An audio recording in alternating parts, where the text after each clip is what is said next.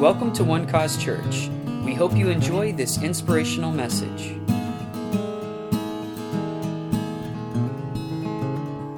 Would you turn with me to the book of Romans, chapter 10.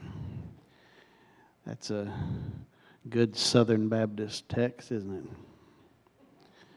Romans chapter 10. And we will commence the reading around verse 13. For whosoever shall call upon the name of the Lord shall be saved. How then shall they call on him in whom they have not believed? And how shall they believe in him of whom they have not heard? And how shall they hear without a preacher? And how shall they preach except they be sent? As it is written, how beautiful are the feet of them that preach the gospel of peace and bring glad tidings of good things. How then shall they preach except they be sent? Father, we thank you for the anointing that we feel flooding this house right now. We thank you for the utterance in the Spirit tonight. Feed us, great shepherd of the sheep. Feed us by your Spirit tonight and show us what we need to know. In Jesus' name, amen. This is a very familiar text. It's interesting, this phenomenon called preaching.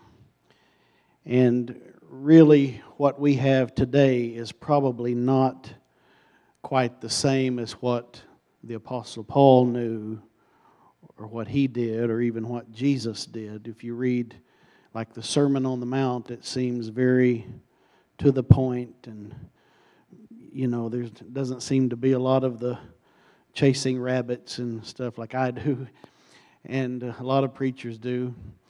And this modern phenomenon of preaching really kind of has its roots back with people like in the United States anyway. Billy Sunday was a great revivalist, and he could preach to crowds of tens of thousands, and that was before they had PA systems. And God just anointed him, and he had a very loud voice. There's a couple of videos that are available of him. I don't know if they have sound or not, but he's very demonstrative with his hands and very animated, and like I guess he would have been the first televangelist since he was the first one recorded on film preaching. And so this thing that we have today, and growing up in a Pentecostal church, and I grew up we were Pentecostal. Let me tell you, our ladies wore the beehives and the whole deal, and no makeup and no jewelry. We had very ugly women in our church. We really did. Thank God for liberty. Hallelujah. Hallelujah. Thank God for liberty. There's still a few around today, and bless their darling hearts. They got that stuff. One lady, a friend on Facebook, don't go looking her up. And boy, she's a pastor's wife, and oh my gosh, she can sing. This woman can flat bring the house down. And boy, she's got that stuff. She's blonde, and it's just. You're like, how does she do that? How does she defy gravity like that? And then some of the little Pentecostal girls, United Pentecostal girls and Apostolic girls, they've got videos on YouTube of quick buns, and they're not talking about cinnamon rolls either. And I found some by accident one day, and I thought, what is she doing? And this girl, she had hair way down here, and she had that stuff, and you pull it up here, and you rat this over there, and pull that over there. She's pulling it all up there, and boom, presto. She's got this stuff piled on her head, and it's instruction videos for Pentecostal girls, how to get that stuff up high and quick.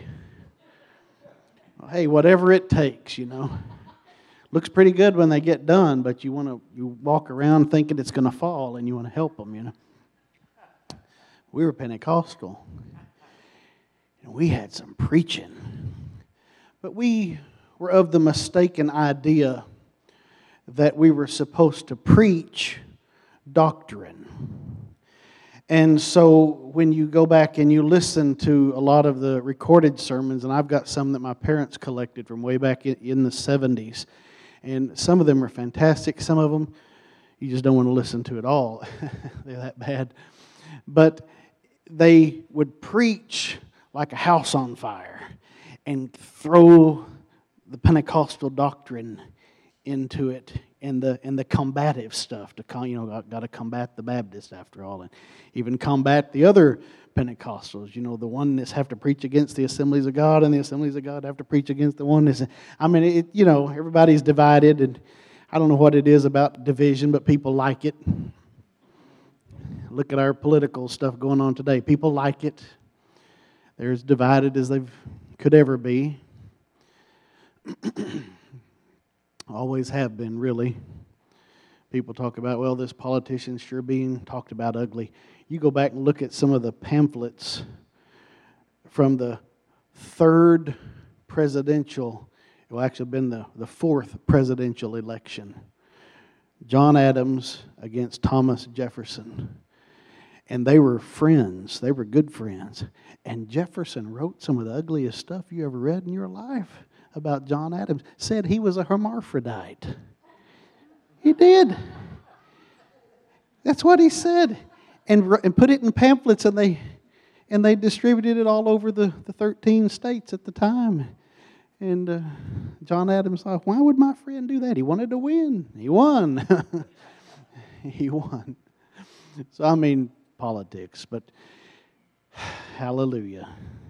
But preaching, and getting doctrine in there. When the word doctrine really means teaching. That's what doctrine means, teaching.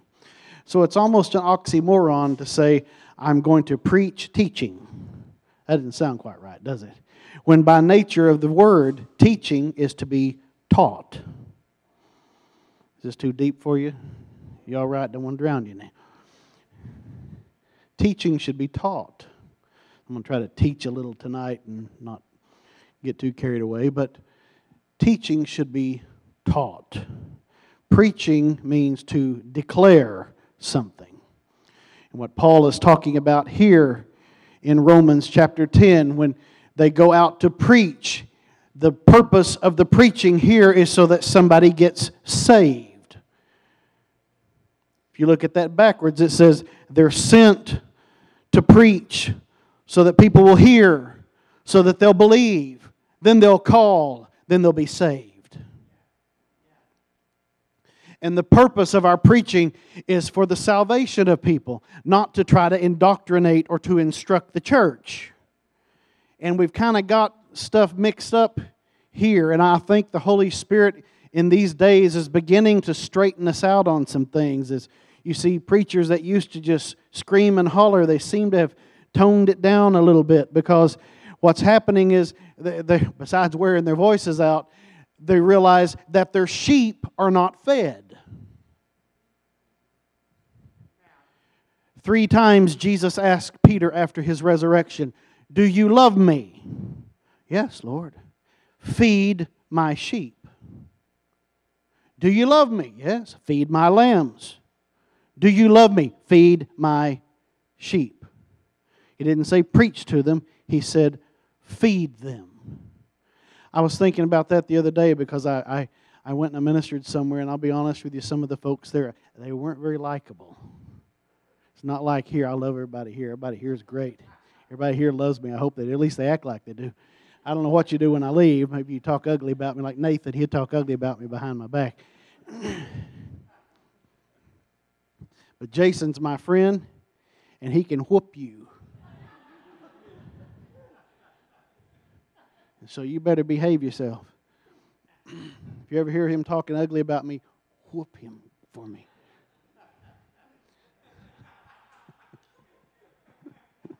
You going to let Jonna whoop him? I know Jonna can whoop him.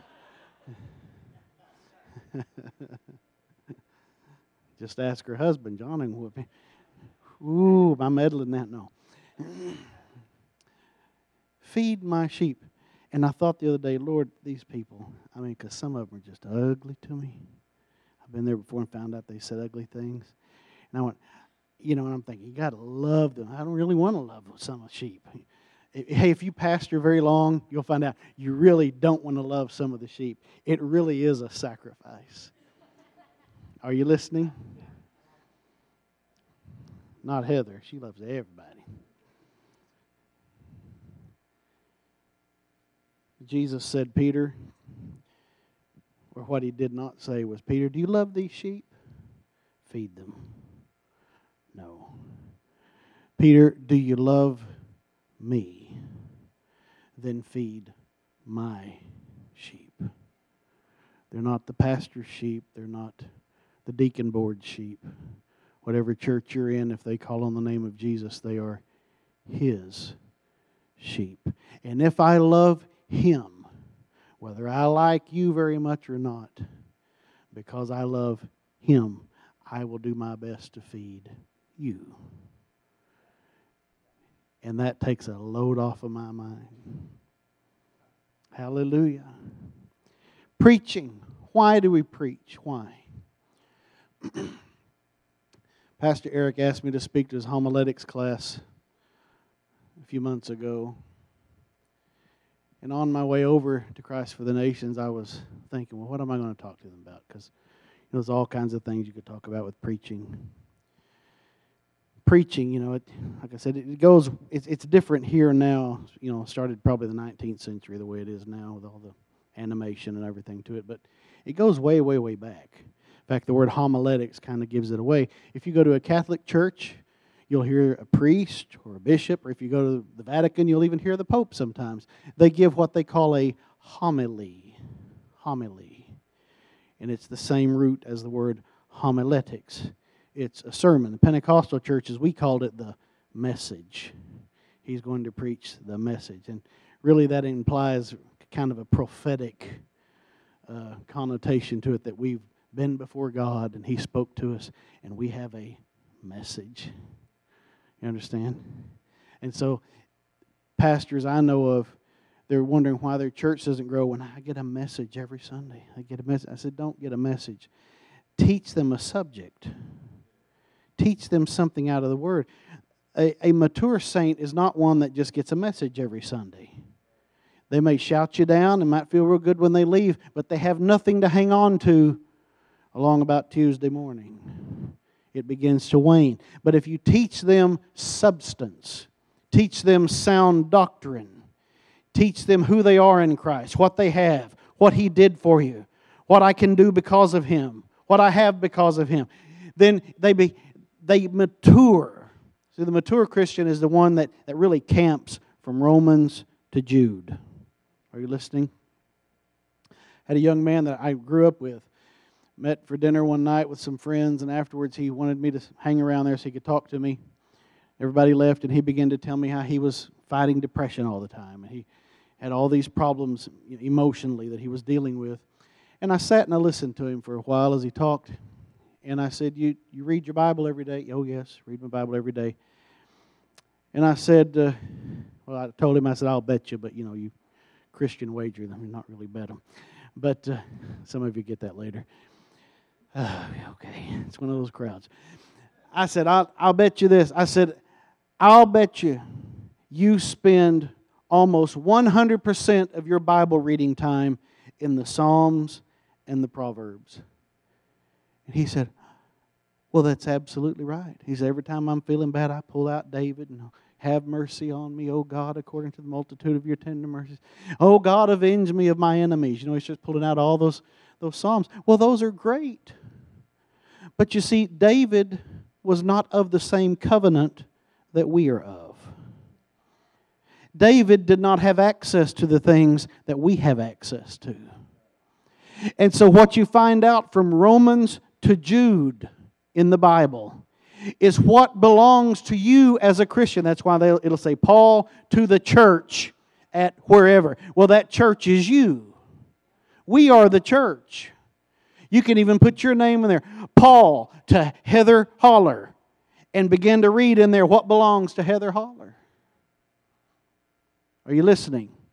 And when you find that out, it will cause you to grow and to mature. I know people that have been in the church, Pentecostal tongue-talking people pray. They pray an hour a day, have for 50 years. And they are immature spiritually. Immature.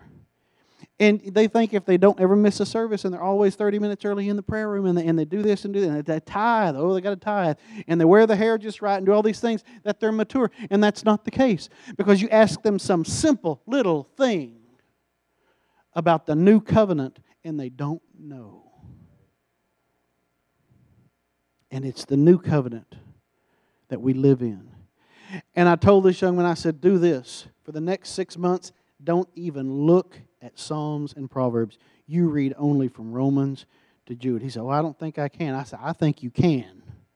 If you can't, go buy you a cheap Bible and tear everything out but Romans to Jude. And don't look at anything else.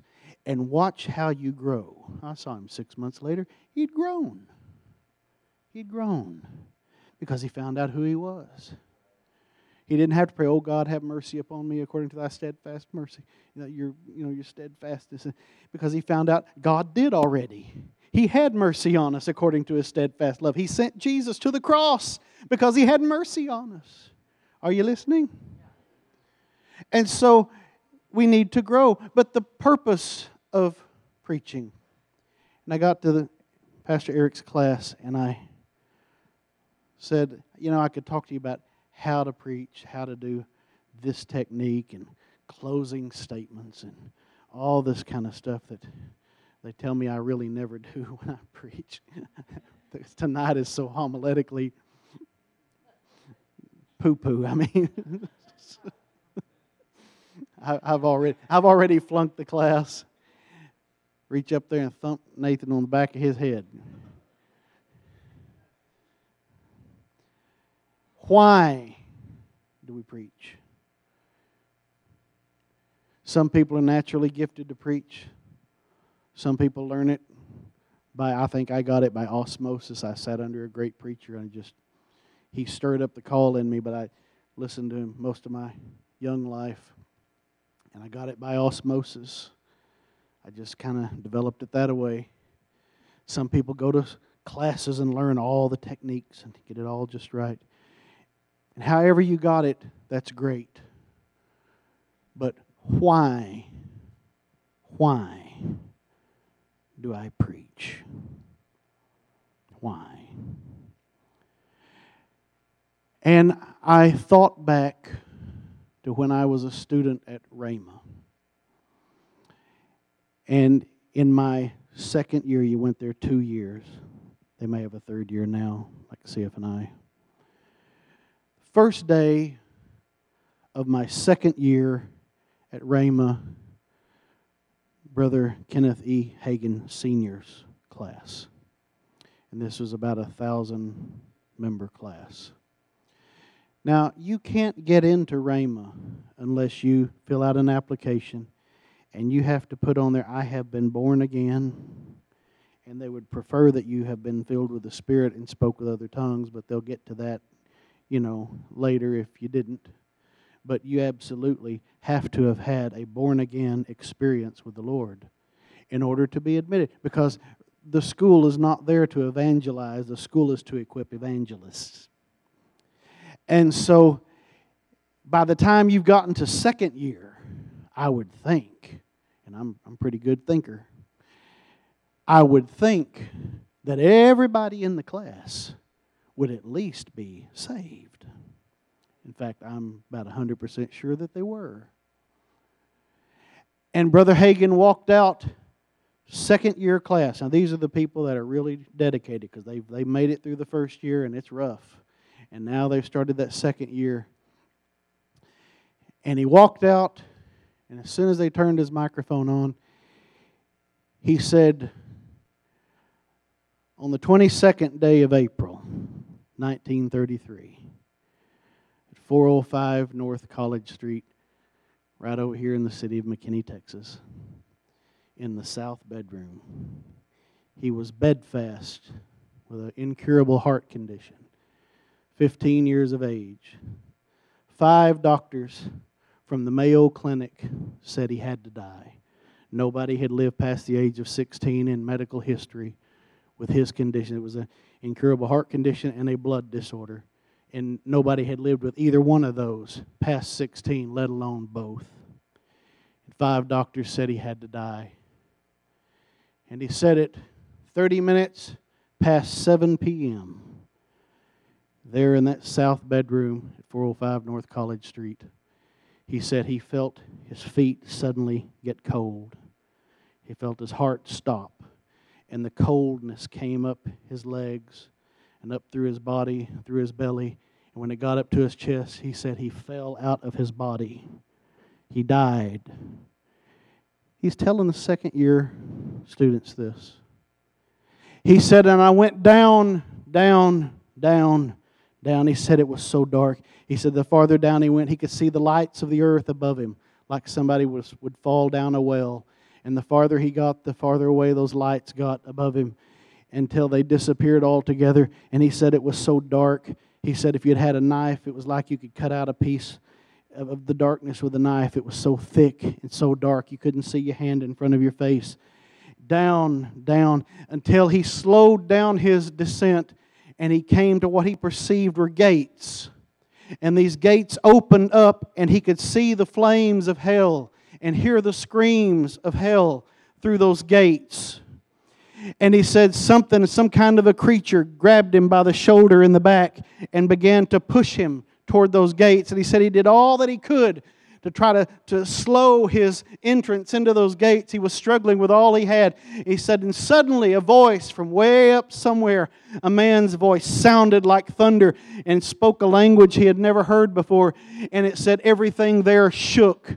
And when that voice spoke, that creature, he said he was afraid to look back. He didn't want to see what it looked like. He just knew it was a creature.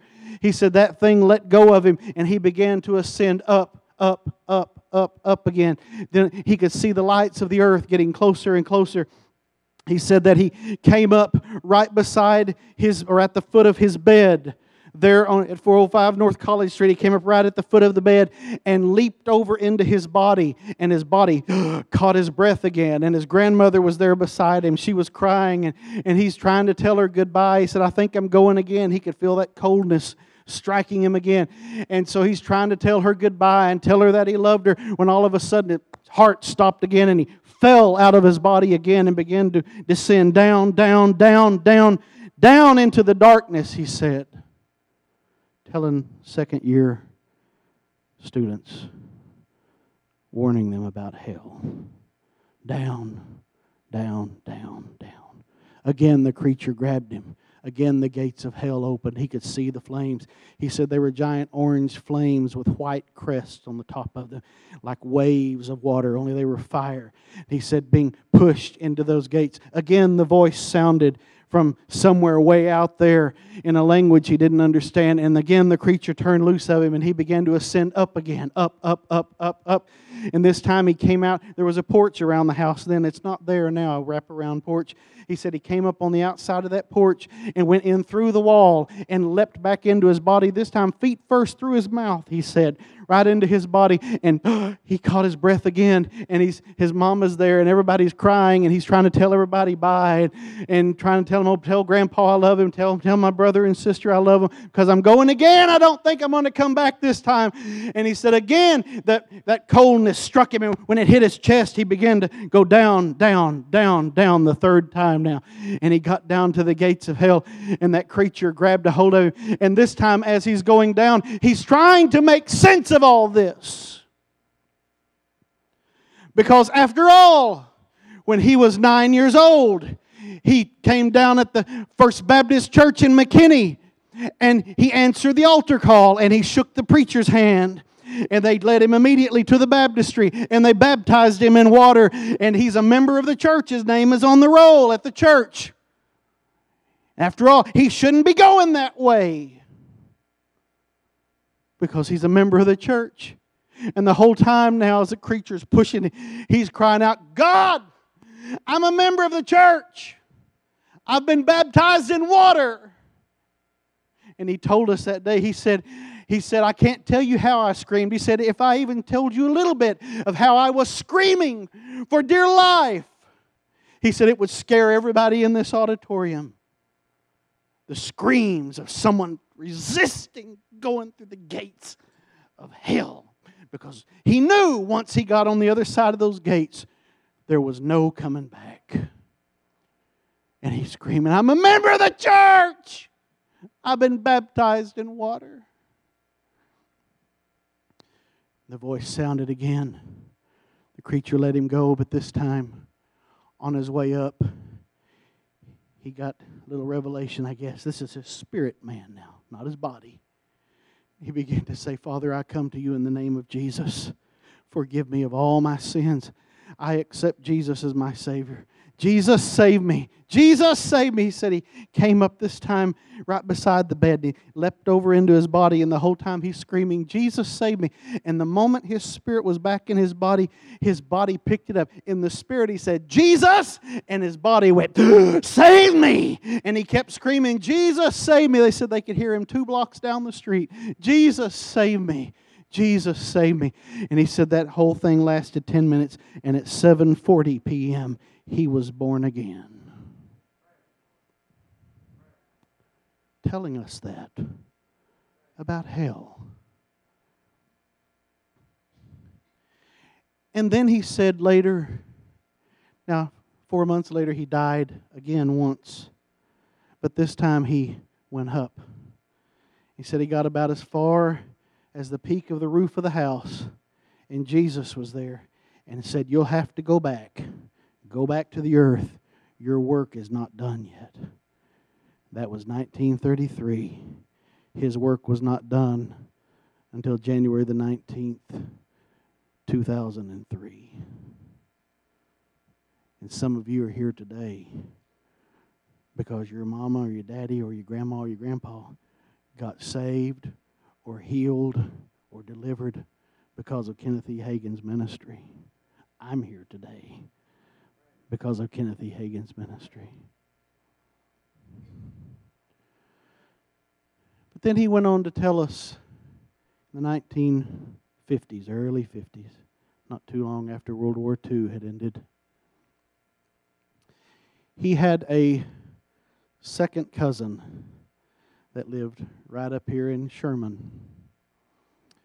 And her mother was the cousins with his mother.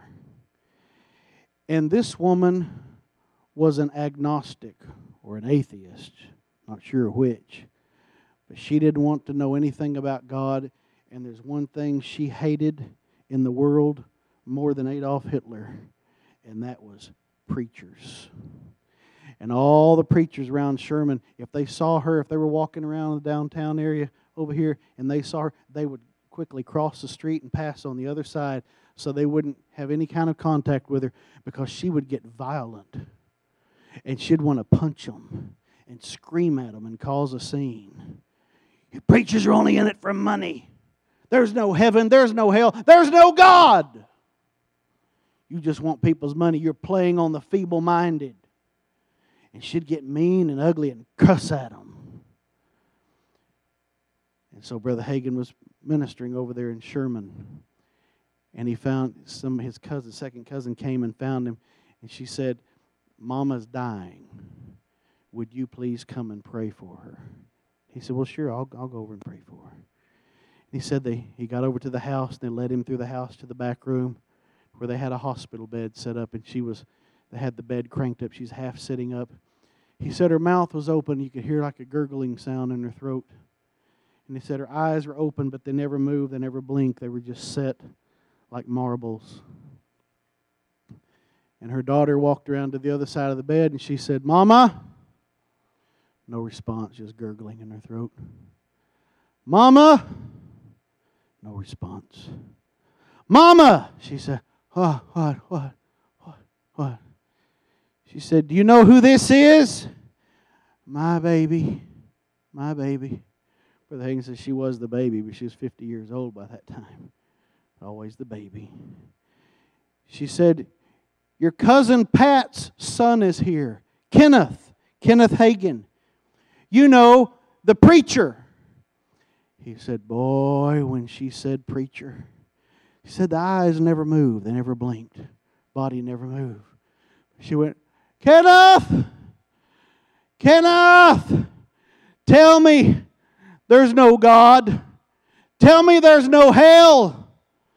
Tell me there's no hell. They said she just lost all control. They couldn't calm her down.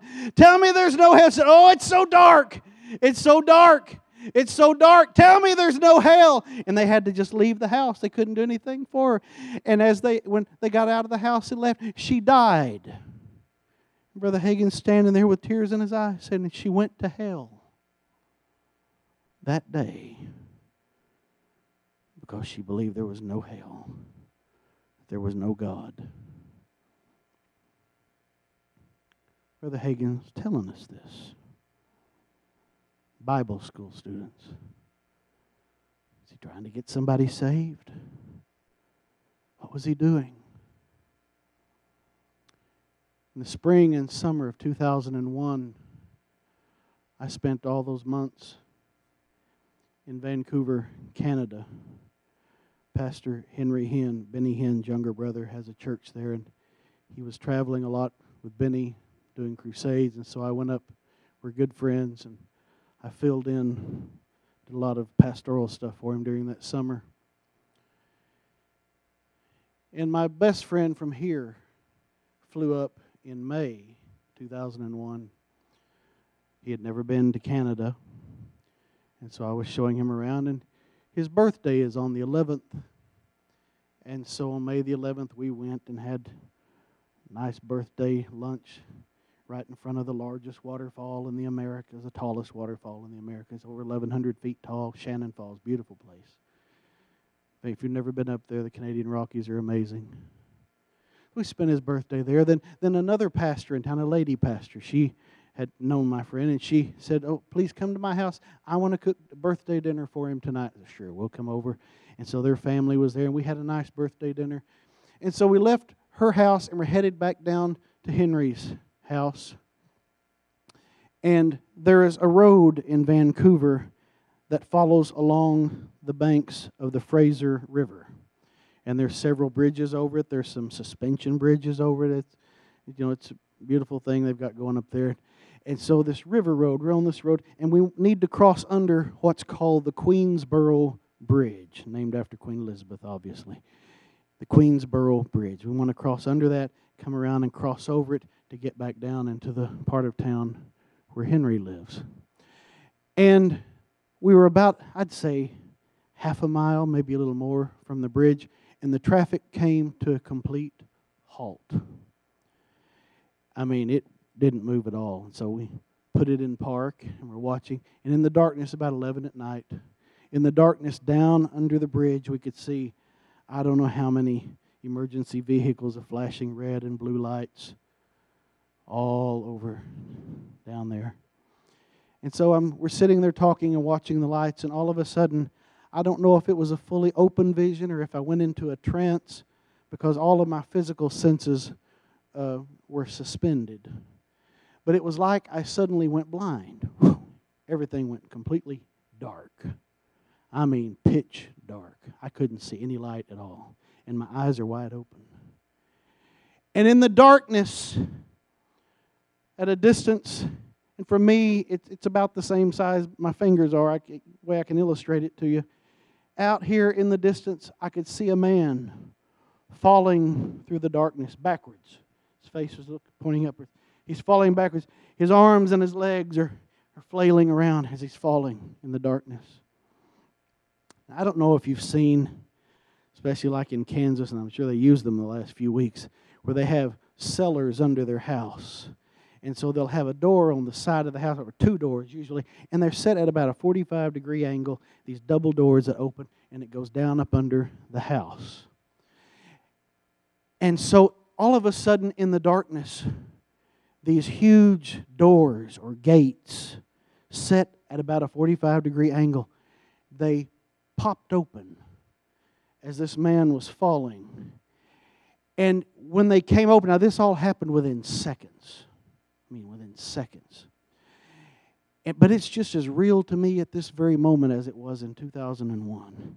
You see, the spiritual things never get old. They never get old.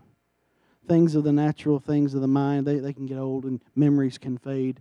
But when something is of the Spirit, Paul said, the outward man perishes, but the inward man, the spirit is renewed every day. It's everything, every day it's new. And so these things are new. It's just as new to me now as it was then.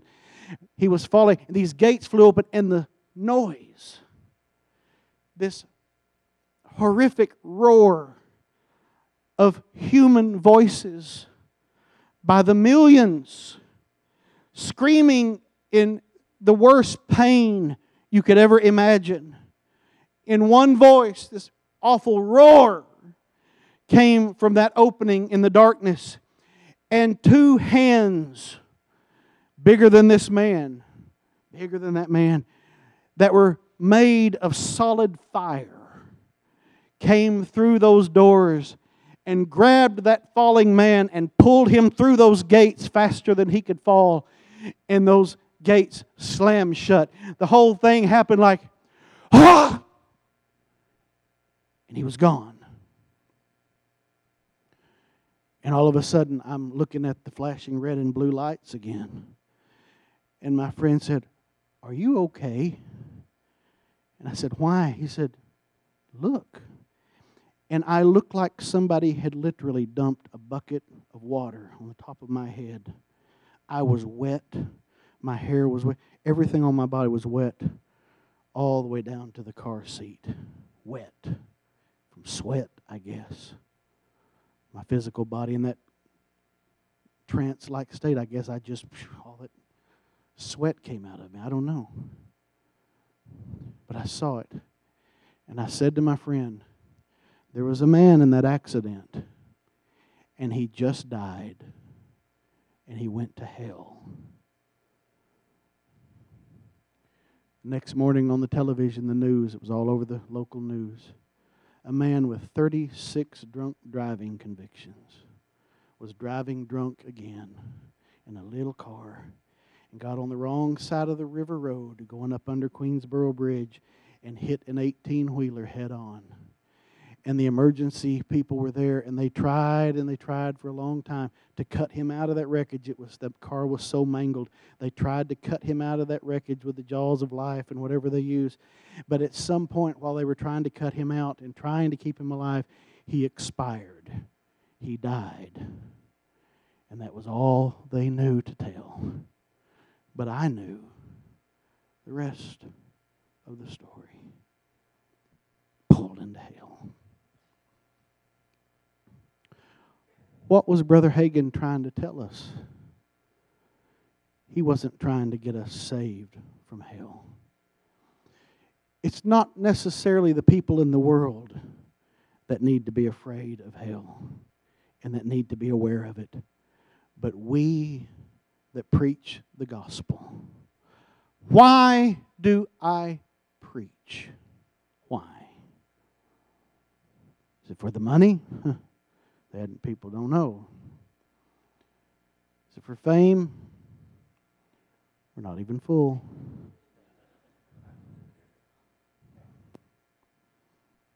It's true.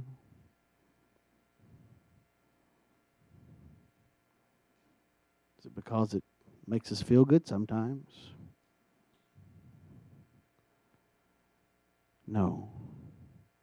In my heart of hearts, for me, God sent me to preach so that somebody would hear. Because if they hear, they'll believe. And if they believe, they might just call. And if they'll call, then that person will never be. I will not be responsible for one of those. May the 11th just passed us a couple of weeks ago. 18 years now. That man, whoever he was, has been through those gates and can never get out.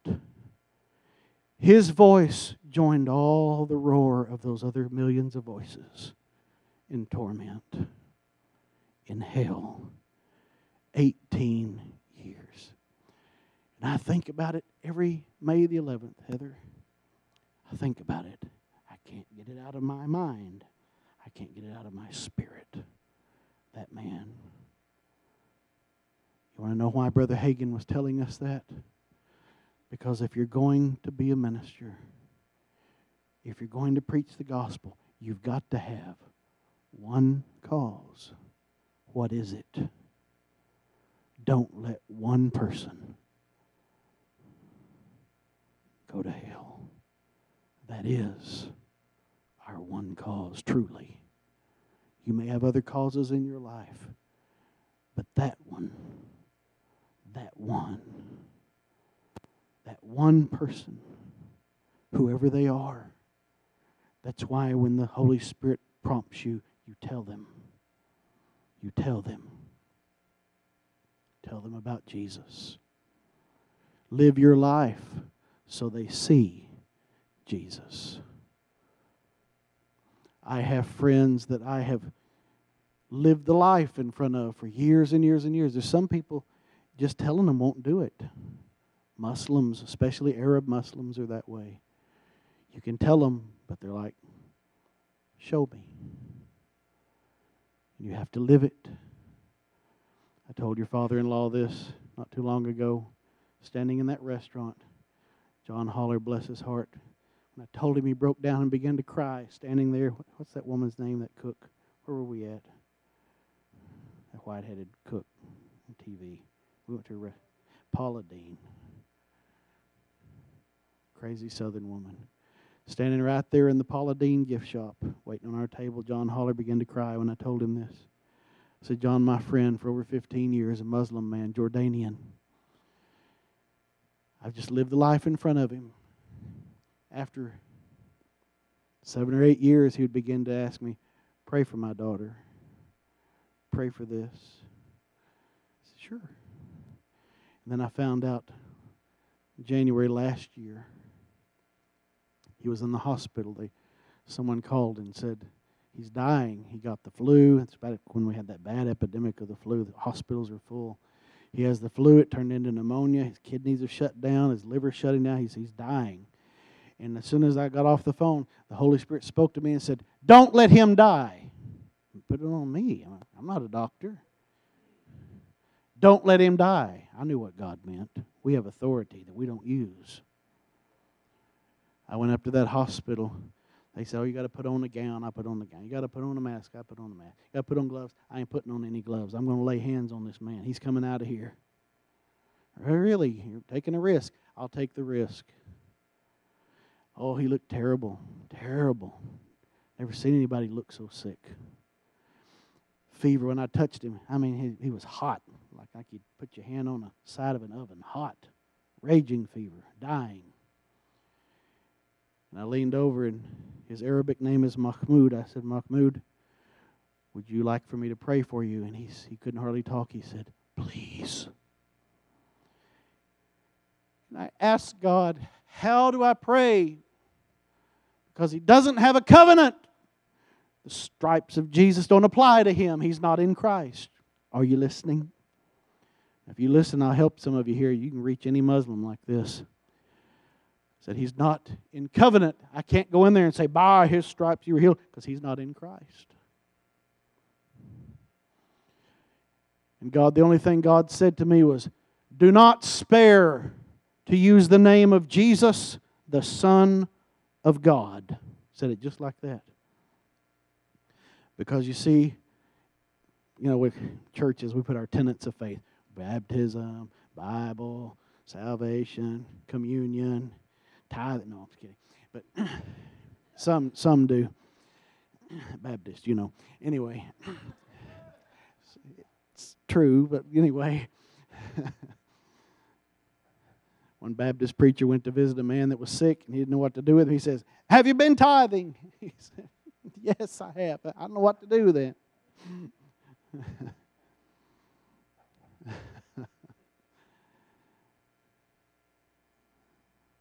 Islam has one tenet of faith. There is one God, and He has no son. And you find it written around the perimeter of the mosque, everywhere in the world you go in Arabic. There is one Allah, He has no son.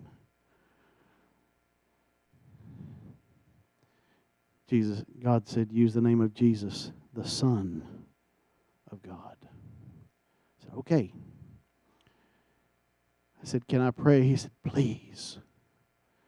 And I said, Lord, and then it just came up out of my spirit. It was the most irreverent prayer. You know, we don't know, our wonderful Father, we bring this young man to you. The old man, actually, he's in his 70s. Bring this man to you. None of that stuff. I put my hand on his fevered head, and I looked up, and out of my spirit came these words. I said, hey, God, do you remember your friend Abraham? This is his grandson. And I'm going to tell you, I have been in miracle services and healing services all over the world. I have never felt the healing anointing fall so suddenly and so powerfully in a place like it did in that hospital isolation room.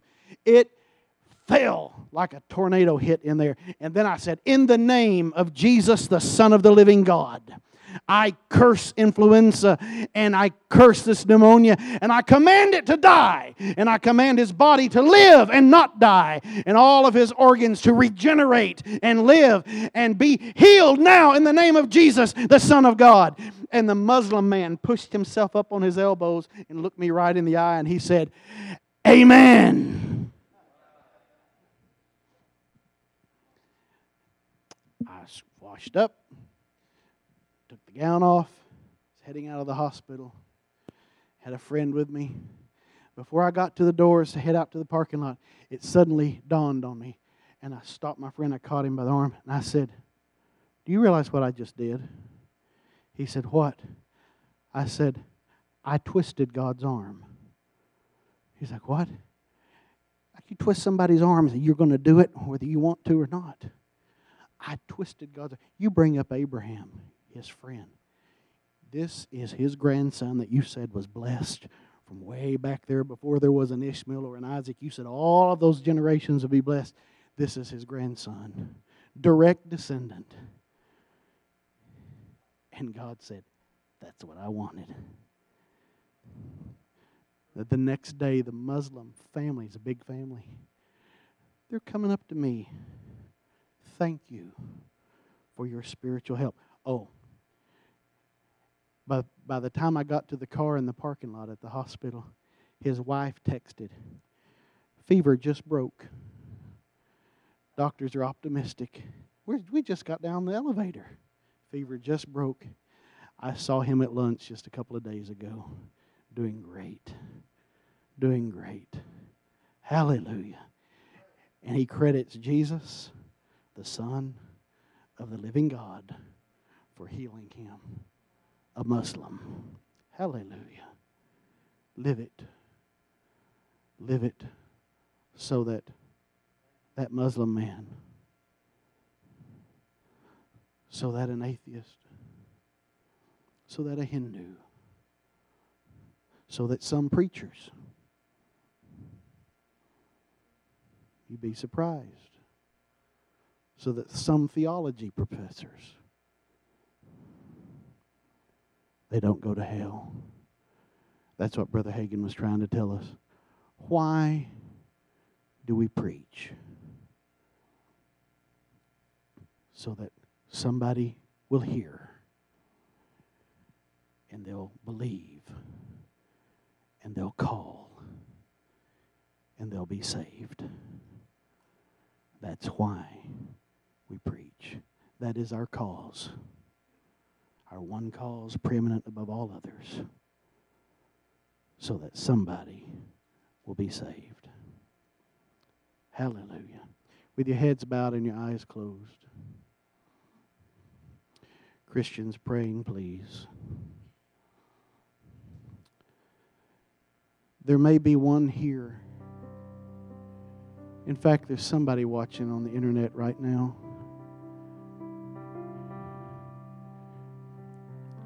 On the coffee table in front of you is some cocaine. And you don't know how you got onto this website and watching this. You've already done a line, and you're getting ready to do another one. And the Holy Spirit has arrested you. This is your night. Tonight your eternal destination will change. You won't be that one. You're going to be one going up with the rest of us. It changes tonight. There may be one other here in this place or another one watching. And maybe you never understood just how real hell is. And my friend, let me assure you, there is a heaven to gain, but there is a hell to shun. And you want to shun it with everything that you can. And there's only one way to shun hell, and that's to accept Jesus into your heart and make Him your Lord and Savior. And so tonight, all of you just pray it with me that are here. Heavenly Father, I come to you in the name of Jesus, and I ask you to forgive me of all my sins. I ask you to wash me in the blood of Jesus. I ask you to cleanse me. Jesus, come into my heart right now. Be my Lord. Be my Savior. Make me a new creature. Tonight, I want to be born again. And so I give my life to you. So take my life and change it. Make me a new creature. I believe I receive it right now. In Jesus' name, from this moment forward, I am washed, I am cleansed, I am saved. In Jesus' name. Hallelujah. Thank you for listening, and we hope you enjoyed the message. For more information about One Cause Church, please visit us online at onecausechurch.com.